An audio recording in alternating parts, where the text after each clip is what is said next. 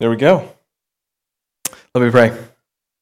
Lord God, we thank you this evening that we can gather together to consider your word together, to sing your praises together as your people, to hear your word read. Lord God, we thank you that you communicate so clearly to us about who you are in your word. Lord, we know that we are people who are prone to wander.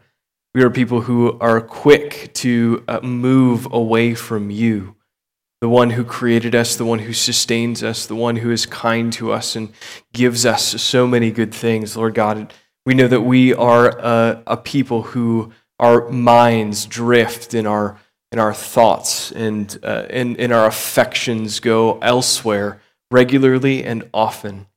Lord God, so this evening I pray as we consider your word together for the next few minutes, Lord God, that you would cause us to be attentive. Lord God, that we would see very clearly who you are and the person of Jesus Christ on our behalf. Lord God, may we as your people continually be praising you.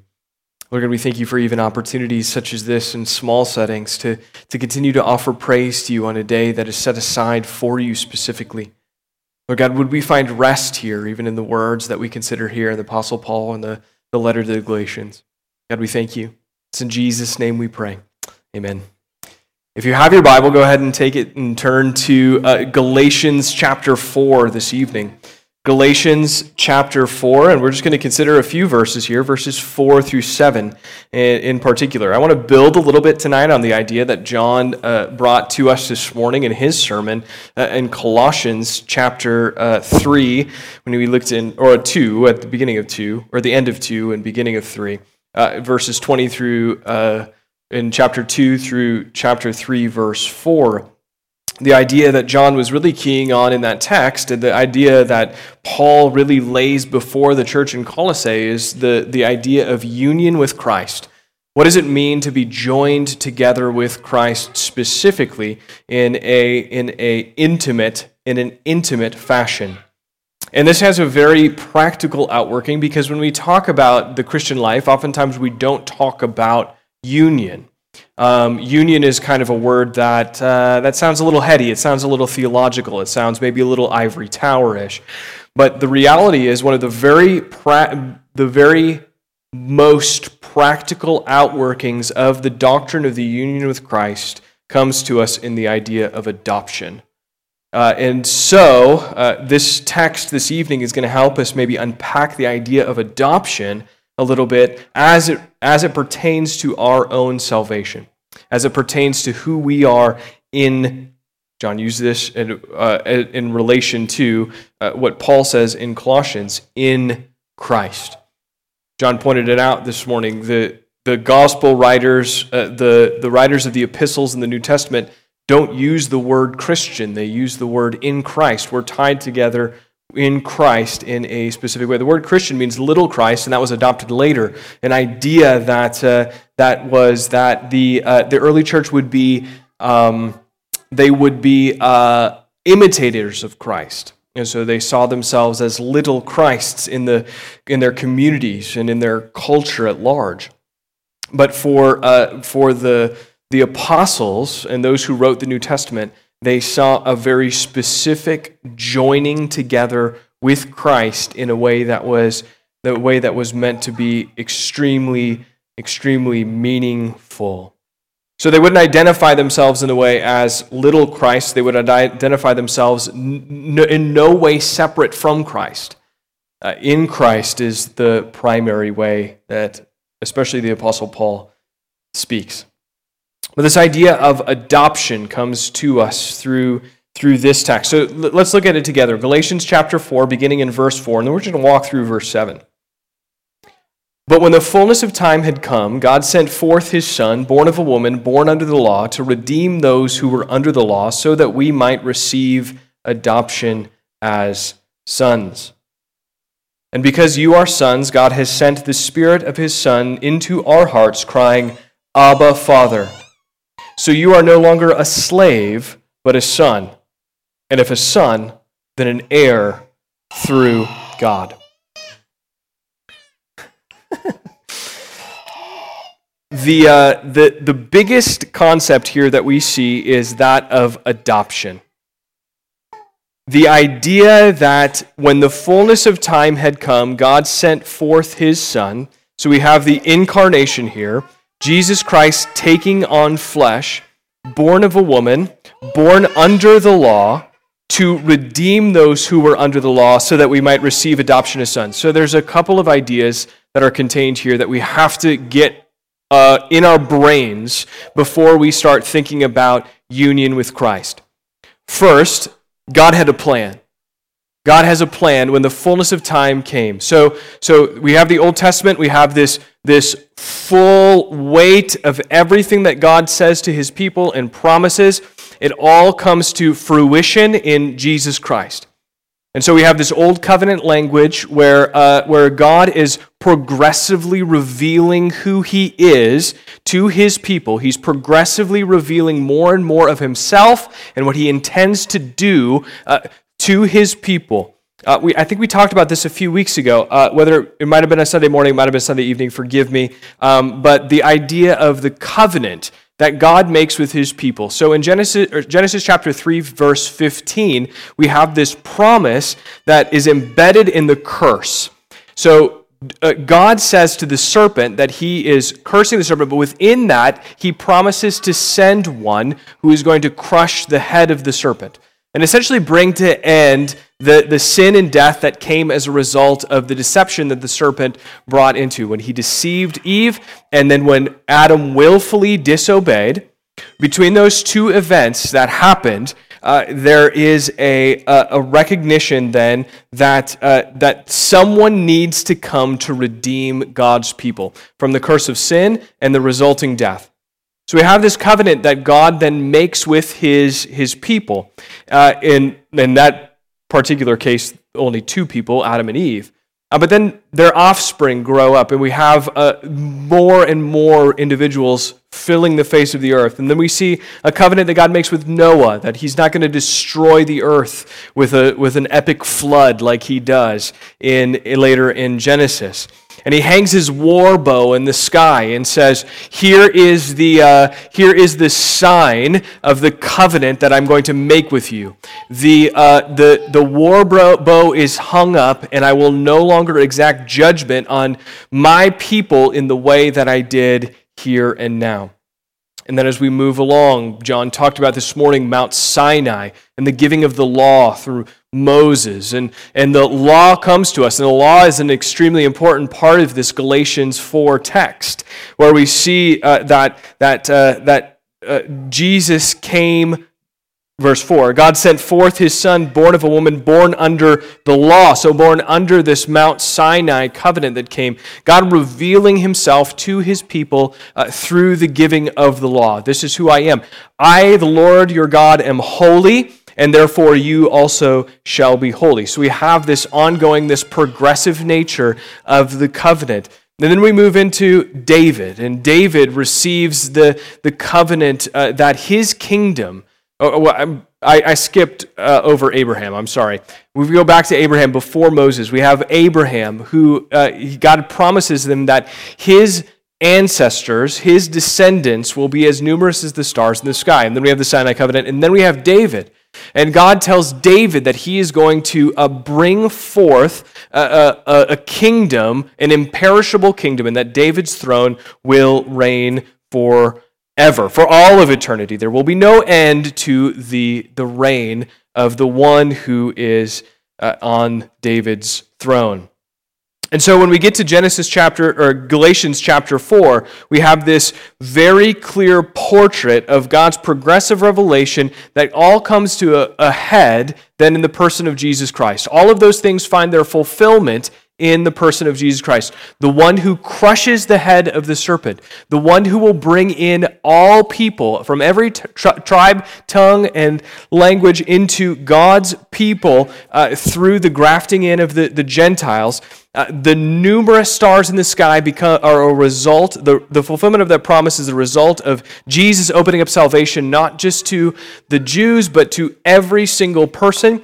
And then, after that, we have the Mosaic covenant, where Jesus comes not to do away with the law, but to ultimately fulfill the law. And so, when we get here, and then the throne that Jesus sits upon currently, where the position with which he will reign for all of eternity.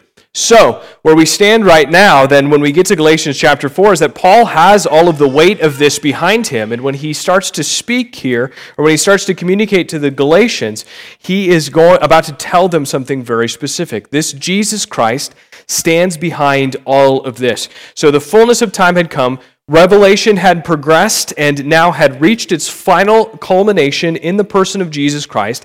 God sends forth his Son, born of a woman, born of a virgin, born under the law, and then to do what? To redeem those who were under the law. Now, that's an important phrase at the beginning of verse 5. This is an important phrase because what it does is it communicates to us justification. It communicates to us the idea that Jesus kept the law perfectly and therefore fulfilled the law perfectly.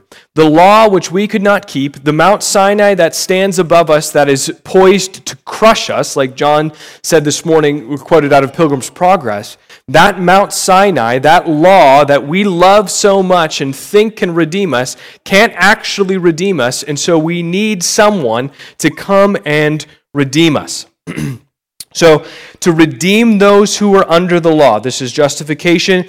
We stand now before a holy God as those who have failed to keep the law but are clothed in the righteousness of the one who did. This is the idea that's contained here. And then we get this so that statement. Whenever you see the word so that in Paul and anywhere in the Bible, you should take note because this is the result. The result of our justification, the result of our sin being absolved, the result through the blood of Jesus, the result of us being clothed in the righteousness of Christ and standing before a holy God who now says to us, welcome. The result of that is that we might receive adoption as sons. Now, in the New Testament, especially in these places that Paul was writing letters to, especially Galatia, adoption would probably be a little bit different than we think about it. So adoption for someone in first century would have been, if you were childless, say that you didn't have any children, but you had an estate, who would that go to? And that was the question. And so a family would find a husband and wife would find a healthy young male to adopt. They would find someone who could carry on the line and who would inherit then everything that would be passed down from his father once the adoption was final, in order that that name would continue. That's the way that they think about adoption. We think about adoption a little bit differently. We think typically about orphans, and we think about the care of them. Now, that's obviously an explicit command given to us in Scripture, that we should care for the orphan and the widow and the sojourner. All of those things are what justice is according to Scripture. But the adoption as sons here is showing us that God welcomes in individuals not like we welcome into individuals. We welcome individuals, the ones who are strong, the ones who are financially secure, the ones who we like to look at and spend time with because we think they're cool and because they wear cool clothes and say cool things. But this is not the adoption that Paul is talking about. Paul is talking about an adoption that is meant for everyone. That the justification that men and women receive in Christ, the first and primary benefit of the gospel is the adoption as sons, the ability to call God our Father, the ability to look at believers on our left and our right and to call them brothers and sisters. And all of the sudden, this entire idea of family gets flipped on its head. John poked at a few things this morning in our North Dakota culture: be kind, work hard. Those are things that we often think about when we think about being a good North Dakotan. Another one that typically comes up over and over again in our culture, not just North Dakota, but in our culture at large, is the idea of family. And Paul immediately challenges the idea of family as being something that runs deeper than blood. It's something that moves, and we're going to see this in the next week Mark is going to preach, and then after that we're going to go back to the Gospel of John. We're going to see this in John's prologue. Because in John's prologue, what he will write next is, he came to his own, and his own people did not receive him. His own people were of Jewish heritage. These were men and women who descended directly from Abraham. But the blood that would flow through the veins of the individuals who Jesus would redeem was not limited to the blood that flowed through Abraham's veins, but to every single person who walked the face of the earth. He came to his own, and his own people did not receive him. But to all who did receive him, who believed in his name, he gave doesn't say privilege, it says he gave the right to become children of God, who were born not of blood, nor of the will of the flesh, nor the will of man, but of God. And so all of the sudden, through justification that comes through Jesus Christ, we're out of talking about privileges, and we're into things that are now rights. Rights come to family members. Rights come to men and women who have something that runs deeper or have something more deeply in common than just that we get together in the same room week after week. And so we see here then that the primary benefit of the justification that we receive in Jesus Christ, the primary benefit of the gospel for the believer is adoption, is the adoption as sons. And then in verse 6, look at verse 6. And because you are sons, so now he's going to unpack this privilege or this benefit to us. And because you are sons, God has sent the Spirit of His Son into our hearts. Now this is union, okay? This is the idea of union, because everything that Christ gets, you get. So this is the very same Spirit that raised Jesus from the dead, as Paul would say in the book of Romans. The very same the same Spirit that raises Christ from the dead now dwells in us and unites us with the person of Jesus Christ. Because you are sons, God has sent the Spirit of His Son into our hearts, crying, Abba, Father. So now we have the ability to go to God and to call Him our Father. Whereas we did not have that right before. In fact, we were of a different father entirely. Satan was our father until God welcomed us into His family through the person of Jesus Christ. Through justification, now we receive the adoption as sons and have the ability to go to God through the Holy Spirit and say, Abba, Father. A term of endearment. Not a term that is, not one that is rigid. We don't go and say, Captain. We don't say, King. We say, Abba, Father. And then another benefit in verse 7. So you're no longer a slave, but a son. And if a son, then an heir through God. And this is the idea the concept that we'll wrap up with. The idea being here that an inheritance comes to us. We don't just get a title. We don't just get a role as son and daughter of the Most High God. We actually receive an inheritance, and that inheritance is life. When we think about in the past, especially for the nation of Israel, whenever we talk about inheritance, we talk about land. We talk about a promised land given to God's people, and that's always tied together with the promise. There's always something about land there. When we get to the New Testament, Jesus says very clearly, He says, foxes have holes and birds have nests, but the Son of Man has nowhere to rest His head. And so if the promises of God come to fulfillment in the person of Jesus Christ, then what does this inheritance look like? And it looks like an eternal dwelling place. Not one that's realized here, not one that's realized right now, but one that is prepared for us, that Jesus has gone to make a way for us to get to, or Jesus has made a way for us to get to and is preparing even now. If we consider what Paul writes in 2 Corinthians chapter 5, he says that he likens this earthly body to a tent. And then he says that there is a dwelling place. I better get the actual language right here. Chapter 5, verses 1 through, say, 5-ish. For we know that if the tent that is our earthly home is destroyed, we have a building from God. What's better than a tent? A building, right?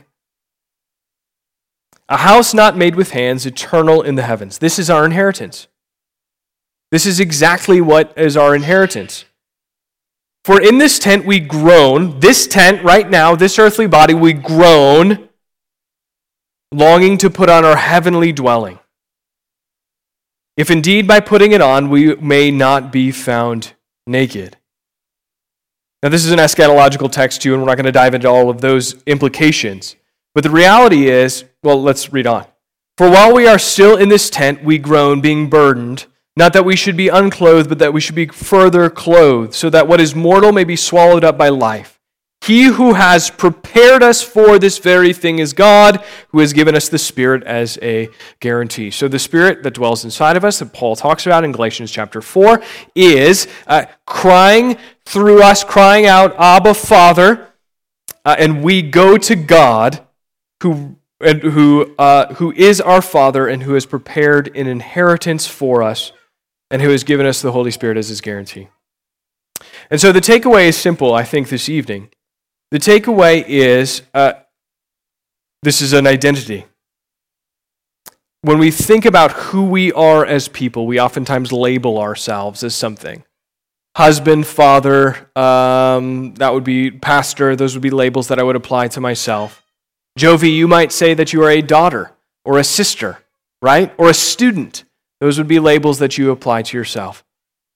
But the reality is the most important thing that we can say about ourselves is that we are joined with Christ and that we are in Christ. And that these benefits that Christ received are the benefits that come to us and come to us directly. So if you're here and you're wondering, if you're thinking to yourself, what does God think about me? What does God think about who I am?